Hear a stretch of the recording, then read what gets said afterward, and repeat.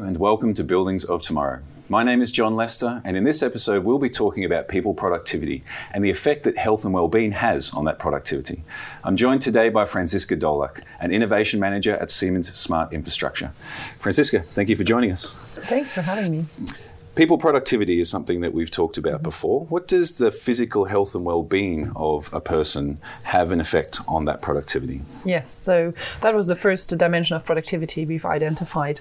And when we talk about physical health and well-being, if you look at the office environment, there are several factors that contribute towards that. So first is obviously the physical space that you're in, but also all those environmental factors. Could be light, could be noise, could be the air quality and temperature, of course. And we found there's lots of factors that, especially in this aspect where the building context and the office domain is changing so much, where many companies are moving into those really open space environments where people don't have a fixed desk anymore, those factors become an even more important part that they're playing in this whole ecosystem, really influencing my personal perception and my personal feeling of my own well-being.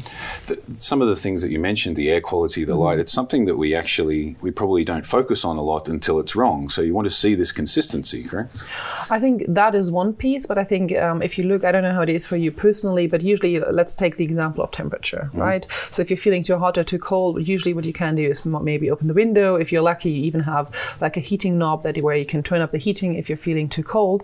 But generally speaking, I think the problem in this environment is that I, as a person, I have no control, really no agency about my environment. Yeah. I'm totally lost, right? I'm here and I can feel something that's going on. I just maybe can't focus, and right, that could be temperature, it could be light, it could be whatever. Yeah. Or I just can't be creative, so I'm not getting to those ideas. I have a problem I want to solve.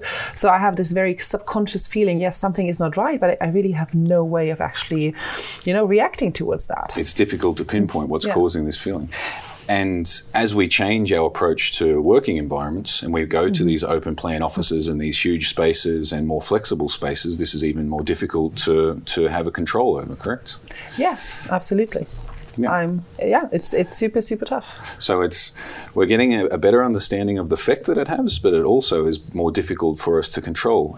And all of these variables that you talk about, this is actually something that the building delivers. Yes, the building can really play a moderating factor in that. And internally we've talked a lot about, right, technology, but I think for me it's really people first. And I think at any point in time where we can create an outstanding experience for people, we're doing a good job. And then the question arose, how can we use technology as an enabler of actually creating an environment that I feel I can take ownership of? I can be here, it can adapt to me, and not just see me as one of several persons where 21 degrees temperature is just perfect for everyone, right? Yeah. It has to be perfect for you, for me, whether or not we've slept well, we're tired, whether or not we're sick, whether or not the sun is shining outside or it's raining.